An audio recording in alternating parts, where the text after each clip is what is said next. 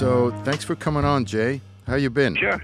Good, good. Can't complain. Can't complain. So you're going to be a humanitarian award on February 28th for Hatzalah. And I was wondering, why would Jay Leno accept an award from a paramedic organization in Israel? My theory is that you love their motorcycles. Well, I bought a couple of those ambulances there. So I thought that seemed like a pretty clever idea. Um, you know, I grew up when I was a little kid. The Henrys lived next door to us, and I was sort of the Shabbos goy. You know, I would have to. I remember one time on the Sabbath, they didn't want to turn out the light, and Mrs. Henry put a towel over the lamp, over the shade, and it caught fire and burned part of the garage. And my dad said, "Okay, your job is to go over there and take care of this stuff for him." You know, and then at Christmas time, when we were having Christmas, they would do things for us, you know, and it was just, it's just the way things should be, you know, people helping out one another, and it's not passing judgment on one religion is better or worse. It was just different. So I always sort of liked that part of it. You know, I grew up, my mother's from Scotland, but my dad was Italian, and we were closer more to the Italian side of the family. So there was always tons of food and a lot of people yelling and that kind of stuff. And I always noticed that in Jewish households too. There'd be a lot of food around, although not nearly as good as the Italian food. And It just depends. a lot of relatives and women giving orders and all that kind of stuff. So it's just funny to me. I always had a good relationship. I always liked Jewish people, and Well, it's it funny always seemed. because you want to talk about Judaism because I'm the editor in chief of the Jewish Journal, and all I want to do is talk about cars and motorcycles Oh, with you. sure, So whatever this you is want. fantastic. This is great. I love it because I've always admired your car collection and everything, and I want to tell you that 30 years ago I fell in love with a P1800 Volvo. I Oh, those saw were nice. this Yeah, yeah. car, and I'm saying to myself, here I am. I'm a spiritual guy. I'm into Judaism and everything. I almost felt guilty, Jay. I literally fell in love with this baby blue 1964 P1800, and it Oh, struck they're me that great. there's something about cars. What is it about cars that moves us so much? Well, I think for people of our generation, it was more the fact it was the iPhone of the day. You know, kids can now go places virtually. We had to go places in reality, and the only thing that could get you there was a car. A sense of I mean, power. yeah, I grew up in a New England town, and uptown was 7 miles, which was either minimum a half hour by bike or 5 minutes by car, so that was sort of the difference right there.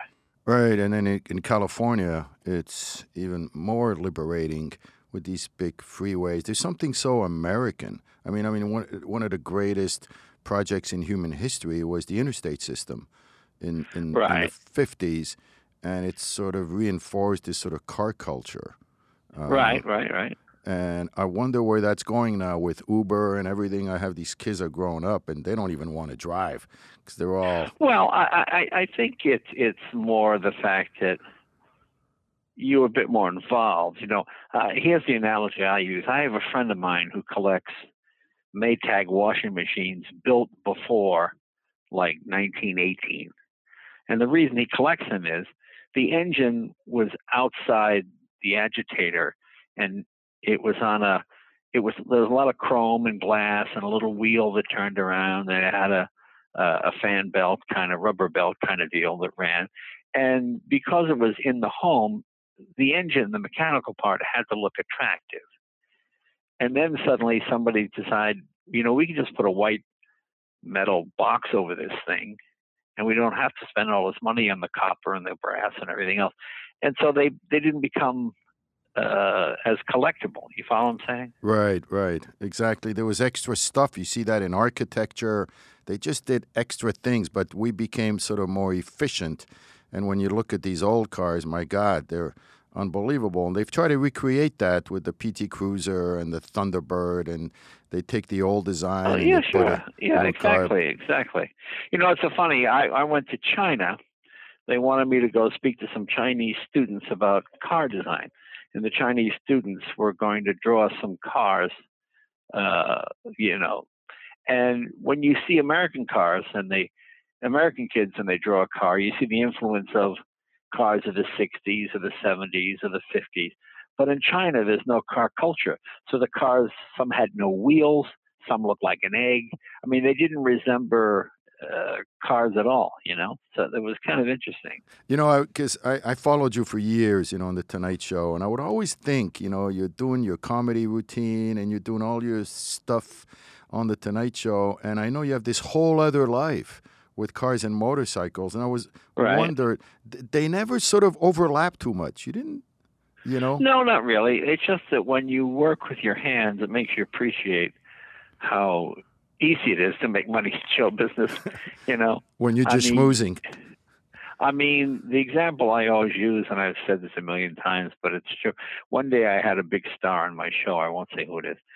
And during the break, he said, "Hey, I want to get a cool sports car. What's a cool car to get?" I said, "Well, this new Ferrari came out. It's pretty neat." And he said to me, "Yeah, but everybody has a Ferrari." I said, "Okay, first of all, everybody does not have a Ferrari. Okay, you've lived in Hollywood too long. Okay, you need to get out of here, because if you ever say that publicly, you'll be taken out in the streets and beaten." I said, "Most people have never even seen a Ferrari." And then he realized how stupid it sounded. But when you live in Los Angeles, you that's what happens. Hey, what's the only car ever built in Israel? Do you know? Let's see. Shani, can you help me? She lived in Israel. It's my daughter. Which car? What's the only car Come on, built in you know the Israel? Sabra? You Can't. never heard of the Sabra? You know what? I did hear the Sabra. Oh my God. Yeah. Excellent. What happened to it? It became a Well, hummus. it's like I say to people, look, if you need a kidney, you need a heart transplant, you got a urinary problem, see a Jewish guy. You got a Yeah. broken transmission, not so much, you know. And that's that's kind of what happened. It was fiberglass. It was assembled in Haifa. It used an English engine, usually from a Triumph. And it wasn't a bad little sports car. I mean, it was actually a pretty good car. It just couldn't make a go of it. You know, it just, like all businesses, the competition was too great and all that kind of stuff. But So, it was a nice little car. yeah, so they got other things that they do pretty well in Israel. Yeah, Uh, exactly. so let's jump to comedy. What do you think of the world of comedy today? Do you think that this whole politically correct world is sort of, diminishing some of the comedy? What's your take on that, Jay? Not really. You know something? Politically correct to me is just another word for polite. Mm-hmm. I mean, in the old days, for example, as a comic, if I'm working the stage and I'm being heckled and I see a fat guy in the audience who's heckling me, I make fun of his tie or something else. And if he's any kind of person, he kind of gets it. And they back off a bit and they realize, I'm not going for the throat. The idea is, look, comedy is ever changing. What's popular last year doesn't work this year. I mean, for example, to me, like when we were kids, you made fun of the harassee, the dumb blonde or whatever it might be. Now you make fun of the harasser. These guys that don't know what they're doing, they should, I mean, it's a matter of just reading the public mood and just writing your material to suit it. I mean, there was a time when Polish jokes are funny. We can't do those anymore. I mean, African American jokes were a fairly common part of vaudeville in the 20s and 30s. You can't do that anymore. And that wasn't politically correct. It was just correct. And like anything, the pendulum swings too far in either direction, and there's going to be collateral damage and excesses. But for the most part, I think it's basically good. Right. I mean, go ahead. But the thing that doesn't change is an attitude, right? And your attitude was to be polite. You never picked up the snarky attitude that some of your contemporaries had, which I thought was part of what made you special. Is it was more honest comedy from your part. It wasn't so well. much. It depends what you want to do. If you're trying to get a point across, I remember once years ago we had a comedian audition for the Tonight Show, and his opening thing was, I'm a liberal Democrat, and I said to him, first of all, nobody cares what your affiliation is. We'll figure out your politics. We'll know where you're coming from. But if you walk out at the beginning and you express your views so vehemently, you're going to lose half the crowd right away. Why not just be a comedian first? And then people will understand, oh, I think this guy is a Republican, or I think he's Democrat, or whatever it might be, and well, he didn't listen to me and he opened with it and he did okay. But some of the guys are, well, these guys. Yeah, because he was more interested in getting his political viewpoint across than he was in telling a joke or being funny. I mean, I have nothing against people that want to choose to do that. If that's what you fervently believe, well, that's fine. But It's just not that funny. It's not your job. Yeah, it's so interesting because I think there's something about politics, Jay, that sort of takes us over. And I've seen now a lot of comedians. They have such passionate feelings politically that it ends up coloring a lot of the late night humor. It's interesting. People always say to me, "Oh, I bet you wish you're on now in the age of Trump." And no, I don't. I don't like Trump. I don't think he's morally fit for the office.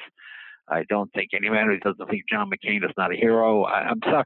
So to me, I couldn't really make fun of him because it would be too vicious.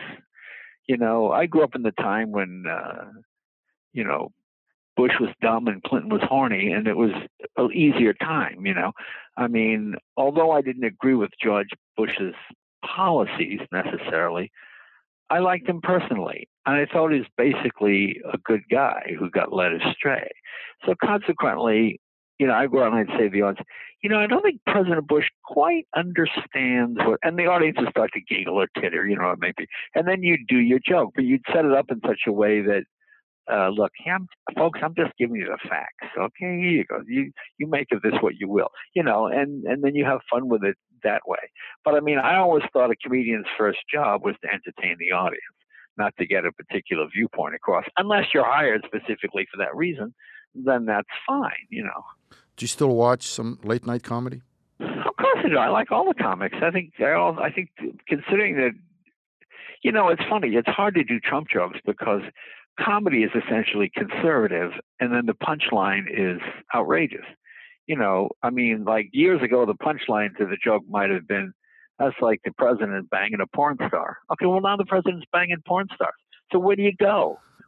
How do you get more outrageous than that? I mean, that's sort of the problem there. Yeah, I also never felt in the past that comedians, I never felt their agendas, their political agenda like I do today. I just think it's just so blatant what their agenda is. And whenever I feel a political agenda, it takes away from the purity of the entertainment. Yeah, unless it was Mort Saul or one of those kind of people. I don't disagree with you. Yeah, they were like equal opportunity offenders. Yeah, I always felt I was doing my job when I got angry letters from both sides. Well, Mr. Leno, you and your Republican friends. Well, Mr. Leno, you and your Democratic buddies. I hope you're. And I go, oh, when I get those letters the same week, and I go, okay, well, I must be doing something right because they're both pissed off, Right, but you didn't piss people off because you had a sense of politeness. Who was the greatest guest? Sorry, go ahead. I didn't try to piss people. No, that wasn't my intention. Like I never get this thing where people say, a comedian's asked to apologize. I'm never apologizing. Well, look, if I offended you, then obviously the joke hit you on some different level. If that bothers you, I apologize. Sorry about that. That wasn't my intention. Who was the greatest guest you ever had, Jay? Well, the greatest guest I ever had.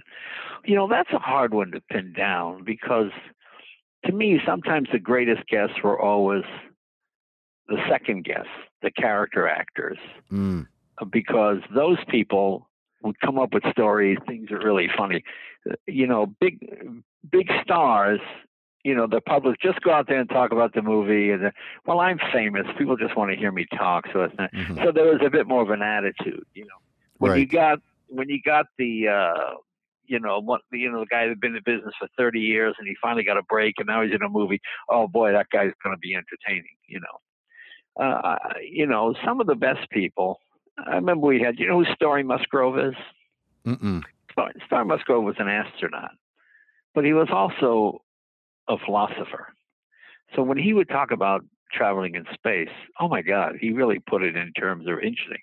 You Hmm. know, as much as I like Buzz Aldrin and all those guys and the heroes, what's it like to walk on the moon? Cool. Okay. Thank you. Right. You didn't get that. You didn't get that sense of wonder. Story Musgrove could always weave it. You know, interestingly. How much I how much mean, of the dialogue was scripted, and how much did you just go off well, not on much. your own Not much is improvise? scripted. I Hmm. mean, what it would be, I would say to this. I would always meet with people beforehand, and I would Hmm. say, "Look, I have to ask you these questions. Okay, you got arrested for cocaine 2 weeks ago. You spent the night in prison. I have to ask you about that. If you choose not to answer, that's fine. But don't get mad at me when I ask you the question. It's not going to be this isn't an ambush. I just want you to know I have to go there, and And how long you been on probation and stuff like that? whatever it Yeah. might be. Yeah, I mean, for the most part. So it wasn't that the answers were scripted, but you kind of knew. I mean, if there was, I always knew the boundaries. Like a lot of times the star would say, my kid got arrested at the private school we sent him to for drugs. Okay, well, I'm not interested in that. I don't want to embarrass your kid or you. But if it's something that involved the actual person of the star or the general public is aware of it, well, then I would have to ask the question. And my daughter wanted me to ask you, how come you work so hard? Is it true that you only go by on 4 hours sleep a night?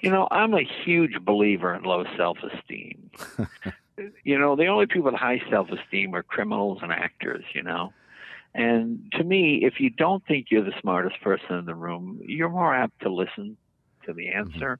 Hmm. I mean, I was dyslexic. Well, I still am dyslexic. And my mother would always say to me, you're going to have to work twice as hard as the other kids to get the same thing. And that seemed like a fair trade-off. I thought, okay, if I can get the same thing by working twice as hard. And I found early on, the one thing I find with dyslexic people is when they find something they like to do, they focus on it, sometimes at the expense of everything else.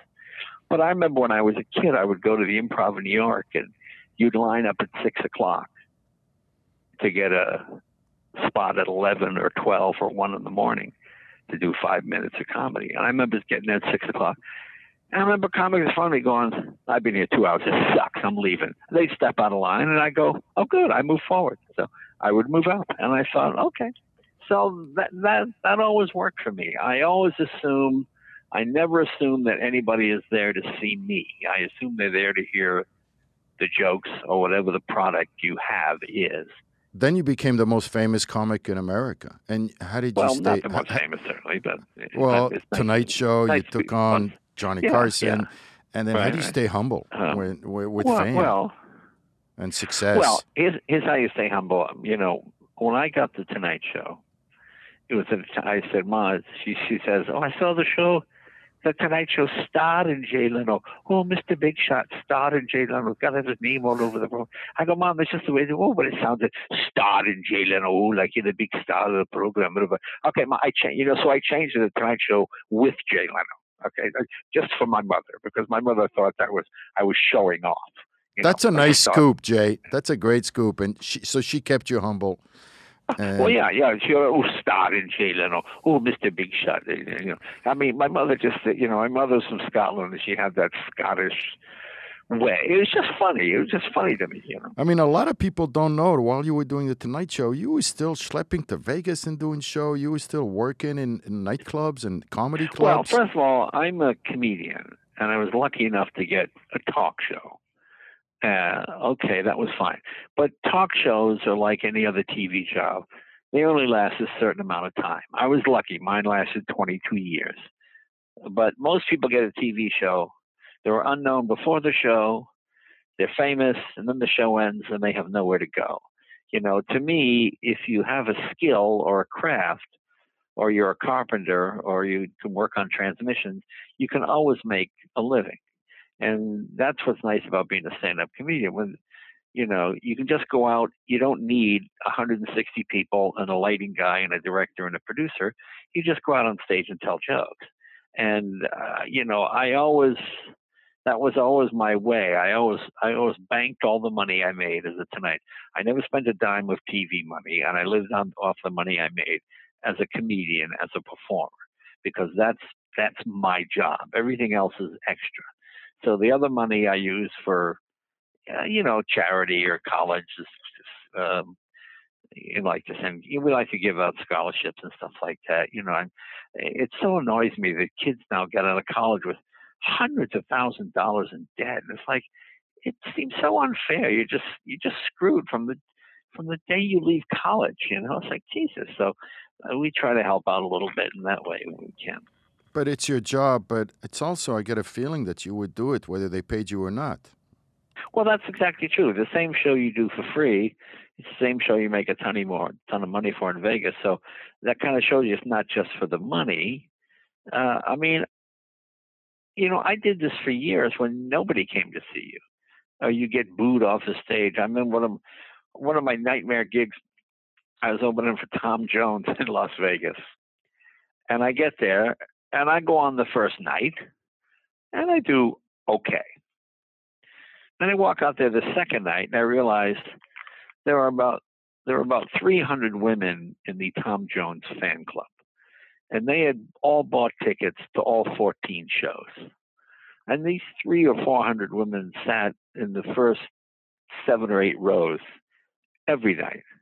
So when I walk out the second night, they all go, because in their minds, me being on stage is time that Tom's not singing. In their minds, if I wasn't there, Tom would be singing right now instead of me. Plus, they just heard my act last night. And by the third night, they've heard it twice before. And by the fourth night, they've heard it 4 times. So after 2 weeks, by the time I'm on the first 14th show, they can pretty much do the act themselves. I mean, it was hilarious. These same women came in. I mean, I'd walk on a stage. Hi, Margaret. Hi, Beth. Hi, Susan. How are you? Hi, hi, yeah, yeah. Are you gonna do that thing again tonight? Yeah, yeah. Okay. I mean, it was just like the biggest nightmare, but it was funny. It just made me laugh. Well, you've made people laugh. I mean, for years. I have a theory on laughter that What's that? it's one of the most intimate things. When you make people laugh, it creates a sort of a deep bond of affection. And there's so many Jewish comedians over the past century that made America laugh. We poked fun at ourselves, and I think a real critical Oh point yeah, between the I love tell you affair. what. This is a story I always tell people. Say, why do you like Jews? One day I had an agent in New York. Abe Totis was his name. That's a horrible agent, like the worst stereotype agent. And he sends me. I got a gig for you in the Poconos. It's a private resort. What is it? It's got up there. It only pays $50, but you drive up to the Poconos. Okay, it was like an 8-hour drive from Boston. I drive up to Poconos, and I'm looking for it, and I see this Hasidic campsite, and I go, "Is that it?" And then I see a sign tonight, Jay Leno, Jewish storyteller, Oh, and I go, "Oh, what's that?" So I pull in, and I get there, and I meet the guy, and I look out in the audience, and it's all Hasidic Jews with the hats and the long coats and the whole thing. And I said, "Oh man!" So I go out and I just start talking, and they're just staring at me. And then the rabbi puts his hand up. I go, "Yes, sir." He goes, "I take it you're not Jewish." I said, "No, sir, I'm not." And I said, "Look," I said, "I don't want to be paid for tonight. Apparently, the agent told you a story. No, I'm not Jewish in any way. I didn't realize." And he goes, "Stop." He says, "Tell us about your family." I said, "Well, my dad sells insurance. My mom's a housewife. My dad hates me being in show business. He wants me to quit show business, get a real job. And my brother went to Yale and became a lawyer, and he's with the top 10 students in the country. And my mother just wants me to finish school and get this show business thing out of my mind." And the rabbi goes, "Stop, stop. You're Jewish enough. You get paid." So I thought I thought it was a funny story, but it was true. But I thought so that's why I like these Jews. They're nice people. Well, I think a big part of the love affair between the Jews and America is so wrapped up around the fact that we made America laugh. You know, if I can admire a great attorney or a great doctor, but there's something about somebody who makes you laugh that Well, creates a I deep guess so. affection. It's just, it's all how you're brought up. Nice people are nice people. And, I think the But family funny thing people go to and another level. Jack Benny, Sid Caesar, Milton Berle, George Burns, like the oh, whole, yeah, yeah. right up Yeah, yeah. until Seinfeld and so forth. And Yeah, yeah. it's we became sort of so part of American culture. You know, I used to go. Oh, I went to see Billy Crystal at his show. 600 Dinners, and like most of the right, audience is not Jewish, and they're laughing at Jewish humor. It's right, right. become so American. I really think a big sort of the Jews who have combated anti-Semitism the most are the comedians, the Jewish comedians, because Right, they right. created this affection between the Jews and America. There's nothing more sort of appealing than somebody who makes fun of himself, and Well, and I this is agree. what we That's true. did. I think that's certainly true. I think Who that's are the certainly true. comedians that inspired you, Jay? I know there was George Carlin for sure. Well, like Carlin, Robert Klein was big for me because when I was young, all the comedians who were Jewish and from the Lower East Side of New York, and they grew up during the Depression and whereas Robert Klein was the first guy who was like me, middle class, went to college, was talking about the same things young people were talking about at the time: Vietnam War, Nixon, whatever it might be. So I related to him. But I liked Benny. I liked Johnny Carson. I didn't like Milton Berle. I thought he's a little too mean, too much of a mean streak in there. But I think he was definitely funny.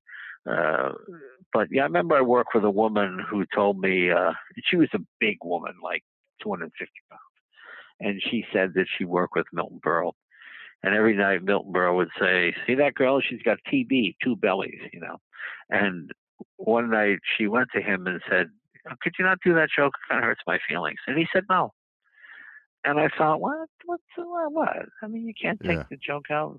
I mean, you got to make fun of it.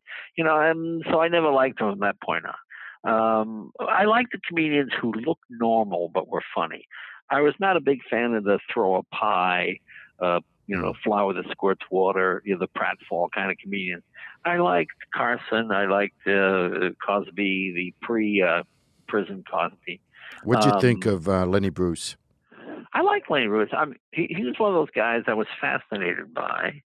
I read the Albert Goldman book, Ladies and Gentlemen, Lenny Bruce, and Mhm. I used to work the strip joints in New York and those kind of places and all the places that Lenny worked. Again, that was a classic case of creating something. You never want to create anything that's bigger than your act because then you wind up being a slave to that. I mean, suddenly he was a free speech guy, and it just same thing happened to Mort Saul. When Mort Saul got on the gravy train about the Kennedy assassination, I went to see him, and he just spoke about the assassination for the whole hour and a half. I thought Lenny Bruce was funny. Yeah, he was good. I thought at the time Mort Saul got his point across better because Lenny was always preaching to the converted, pretty much, whereas Mort Saul went on Ed Sullivan and did it on Ed Sullivan and kind of made his converts there. But I like Lenny Bruce. Who do you love today? Do you see cars and comedians getting coffee? I'm Oh sure yeah, you've yeah. watched that. Well, Jerry and I are good friends. I like Kevin Mullaney. I think he's just unbelievable. God, there's a lot of. I just watched Ray Romano. Ray makes me laugh. Um, Seinfeld. Just a lot of it. There's just a lot of young comics out there now. The Neil Brennan is really funny. Are you A a lot of comics. mentor, Jay, to some of them? Do they ever try to pick your brains? Are you a mentor to young and up and Yeah, you coming talk to young comedians? comedians all the time, and yeah, they ask you questions about the old days and stuff. But see, the one thing is, comedy doesn't change. If I said to you, I want you to watch this Rudolph Valentino movie, The Sheik from 1924, you'd get about 15 minutes in, you'd be pulling your hair out because it's so slow and laborious and everything seems to take forever. But if you watched a Keaton or a Chaplin film from 1924, I think you'd laugh just as hard as the people did then, maybe even harder because of the clothes and the cars and the speeded up film and all that kind of stuff. You know, the big fat pompous guy falling in a mud puddle is just as funny today as it was in 1890. It's just something about the human condition. So I don't think comedy changes that much. The only thing that's changed recently is the attention span has gotten increasingly shorter. When you watch like a Bob Newhart on the Tonight Show, Bob would do a 9-minute routine, and it might take him 40 seconds to a minute to get the setup to the punchline. Now you have 10 or 15 seconds to get the setup. And if you don't, people go, oh, he's bombing. Oh, he hasn't got any left yet. Other than shorter attention spans, the basic premise of the whole thing hasn't changed that much. Whatever happened to that comedy club you opened in Connecticut many, many, many, many years ago? That wasn't a comedy club. What it was Boston had, thousand students willing, with no money, willing to be entertained by people with no talent. So what most of the colleges do, they put a candle in the cafeteria, and that would become the Two-Toe Cafe on Saturdays. And it was usually guys with guitars singing "Stop Your War Machine," and that kind of stuff. And you do a couple of jokes, but no, we didn't open a comedy club. No, just telling jokes. But that's where you started. So you have any jokes planned for February 28th when you'll be humanitarian, when you receive your award for Hatzalah? Well, yeah, I'll do a couple of jokes. They told me you're not doing it in Iraq. I said, okay, fine. So I'll tell a couple of jokes. Sure. No problem. The Jewish world loves you. What do you think that is? Well, I think, when you make a friend for life. And I think there are a lot of performers that get asked to go to Israel, and they just accept it as another gig. And then somebody says, hey, you shouldn't go there for this reason. Oh, you shouldn't? Okay. And they cancel. And I don't quite get that. I'm one of those people that, everybody around Israel can lose 10 to 15 times. It's not the end of the world. Israel can only lose once, and then it's over. And you go there and you see who you're surrounded by. I mean, I don't pretend to understand the issue, but I think in life you have to take sides, and you got to go, something, I got to go with this side. And because of my background and Jewish people all my life have been very nice to me, very kind to me, and I don't hear them say they want to kill their enemies, that they want to get along with them, or they want to have peace, or I'm not being naive, but it's just the way I see it. Israel is still a democracy. It's the only one left in that part of the country. And when you look at Saudi Arabia with this journalist being killed and all this other stuff going on, you realize what a little jewel this is in the middle there, and it just seems like the right thing to do. I look at Jewish contributions throughout the world versus the number of Jews there are versus, the number of heart surgeons and doctors and inventions and things like that. And you see the desert blooming and you go, okay, what's wrong with this? I don't know. It just seems like the right thing to do. And I like Jewish people. Now, if I was someone who had been tortured by Jewish people and they'd been treating me terrible as a kid, or maybe I'd feel differently, but I don't. I mean, we grew up with Jewish neighbors, and as I said, being the sort of Shabbos goy kid and doing the errands, and Mrs. Henry would explain to me why Jewish people do that, and I see. Well, that religion makes sense. So you have the two dishes because why? Well, you see, in the old days it wasn't clean, and one was okay, and it just made sense. It seemed logical. It wasn't based on fairy tales and stories. And I thought, this seems like a pretty smart religion and smart people. And that's all, What was it like when you went to Israel in 2014 for the Genesis Gala? It was like going to my cousin Toby's wedding. Hey, Jay, there's a lot of people, friendly, and it was just funny. And the whole country felt like my cousin's wedding. Just a lot of family people. And first of all, most of them are from New York. Hey, Jay, hey, Dunhill Road in the Bronx. How you doing? Hey, how you doing? Hey, so I thought that was interesting. Was that your only trip, Jay, to Israel? No, I've been there a couple of times. Mm-hmm. And I remember staying at the King David Hotel and looking out the window, okay, and there's a wall right there.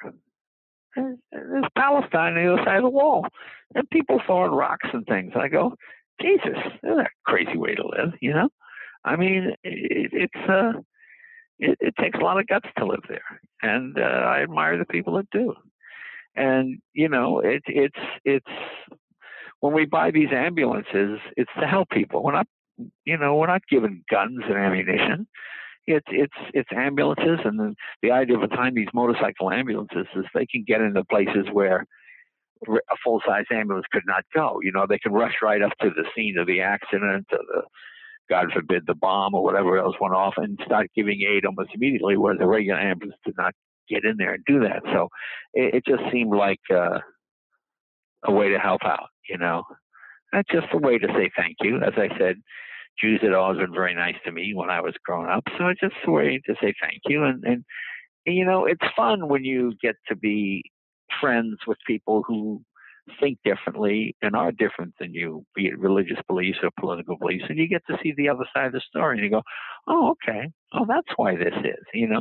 And when people confront you with anti-Semitism, you can say to them, well, you know, I know a lot of Jews, and that's not true, and that's not true, and what you just said, I never saw that, and it stops the conversation right there, because you have experience. You know, most people who hear anti-Semitic things probably don't have a lot of experience with Jewish, and so they probably believe it. Oh, really? Oh, oh, yeah. Oh, I didn't know Jews did that. I mean, you know, and that's what happens when you can say, I've been to Israel, or I had Jewish neighbors, or I've done a bunch of these things, and the people are really, oh, okay, because you have firsthand knowledge and firsthand experience, and it's the best defense. It's such a sensitive subject because there's such a part of America that's pro Semitism, that likes Jews, and the whole idea of anti Semitism is the exact opposite of that. And I wonder sometimes if, we live in a world where being successful and powerful is not that popular. And Israel, they've Well, been jealousy forced. is jealousy. I mean, I know, just being in show business, on your way up, everybody loves you. When you get there, well, you know why you got there, because X, Y, and Z. I didn't know that. Oh yeah, you know. I mean, it's the same. It's the same type of thing. Somehow, you know, people who gauge their success by other people's failures, it's not really the way to go. You know, it's an easy way out. You know, the idea that somehow, if that guy wasn't there, you would be in that position. Well, no, you won't, because you're not good enough. I mean, that person got there through hard work and going to school and whatever, you know. Yeah, I think a big part of the animosity towards Israel is connected to the fact that it's a successful country and it's powerful because it's had no choice but to defend itself. And, I mean, they don't act like victims because they can't afford to. And, I have a. right, right. Well, I, I must say, I don't know who Israel's PR firm is, but it's the worst, because whenever I watch it on the news, I never see the people throwing the rocks or the bombs. It only seems to be the response. the response, which is usually superior in the terms of firepower or training or whatever. So it looks sort of thuggish, you know. I Mm-hmm. mean, a kid throwing a rock, you know, and you've got a gun. Okay, well, immediately you side with the kid with the rock, you know, Mm-hmm. even though those rocks are being thrown 24 hours a day. You know, it's hard. It It, is. it, it's a hard thing. So the only you can do is do good work, and you know, you can change. The best way to change minds is one at a time. It takes a long time, but you go through your life and you realize, oh, I've changed a few hundred or a few thousand or a few dozen people's opinions about this subject. You know, it's a bit like when long hair came out. You know, and people would finally see somebody. Oh, well, you know, he's like Eddie. He has long hair and he's okay. You know, I mean, it's hard to beat people's prejudices, but you have to take it one step at a time. It's like you try to be a good example. You know, I mean, to me, um, you know, one of my favorite things is whenever, like, Helga, my assistant, is Austrian, and There was a guy in Austria who kept a woman in a basement for like 30 years. This story was about 2 or 3 years ago. It's just awful. Kept this woman chained up in the basement. And I said to Helga, Helga, do all Austrian men do that? No, Jay, no, please, I don't want you to think. I was just teasing her. But that's what people do. They hear one bad story and they equate a whole race of people with that particular trait, And that's why, people always say, oh, this is going to be bad for the Jews. Oh, boy, it's going to be good for the Jews, whatever it might be. That guy's not really Jewish, It's Isn't like it happening? football. Isn't it happening in America right now, Jay? This sense that America is going to hell in a handbasket and sort of ignoring the incredible progress that this country's made. No, I don't think. I don't think that's true. I'm one of those people. If you miss the news for a day, you miss everything. If you miss the news for a year, you don't miss anything. And the fact is, we live in a world of sensationalism. I mean, if there's a car accident in China and a school bus full of kids goes off a cliff in China, I'm depressed about it because I have to hear about it today. And it's a terrible thing, even though there are 10 billion people in the world. I mean, people do good work every day. Civilization works because most people are basically pretty good or pretty decent. I always believe that. Whenever I see somebody stuck by the side of the road, I always stop to help them. And inevitably, I always hear about it, I remember one day I was going by and I saw this black guy, just furious, yelling, walking up and down his car, So I turned around and I said, "You okay?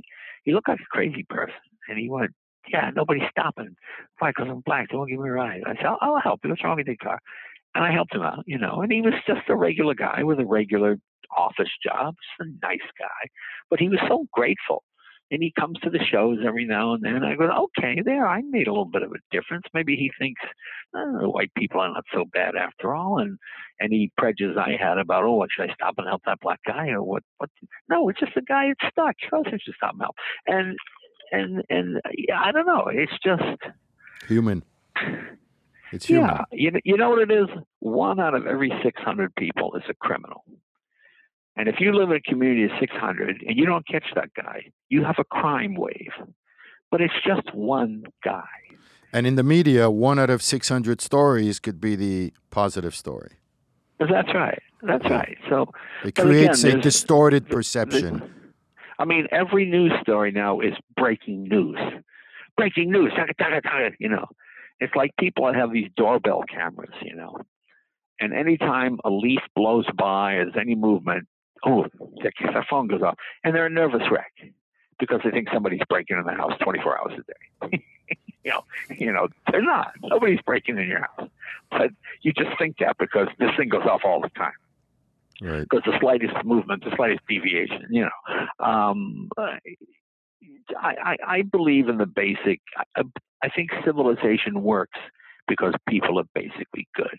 Okay, we don't have enough policemen. There are 12 million people in LA, and we have 15,000 policemen. Okay, that's not enough. If life was as bad as the people portray it, it would be unbelievable. Yes, it's bad. I'm not naive. I know there's crime, but I find for the most part, people help other people all the time. If you have an accident or something like that, there are people that rush to your defense, putting themselves in danger. People do it every day. Well, hang on a second. Sorry, go ahead. Well, that's okay. On that note, who is that, by the way? Is that something important? That was my wife. That was my wife. You know what? If it's your wife, Jay, please call your wife back. We're very grateful that you gave us the time, and we're... well, thanks, and I'll see you then. Congratulations on your humanitarian award, February 28th, with United Hatzalah. God bless you, Jay. Well, come up and say hello. I will. Now, how old are you? Are we about the same age? We look about the same, by the way. Shani, my daughter, said, you have to tell him I'm a Jay Leno lookalike. So you'll notice me when I see you there. All right. See you then. Thanks. Thank you, my friend. God bless. Bye-bye. Bye-bye.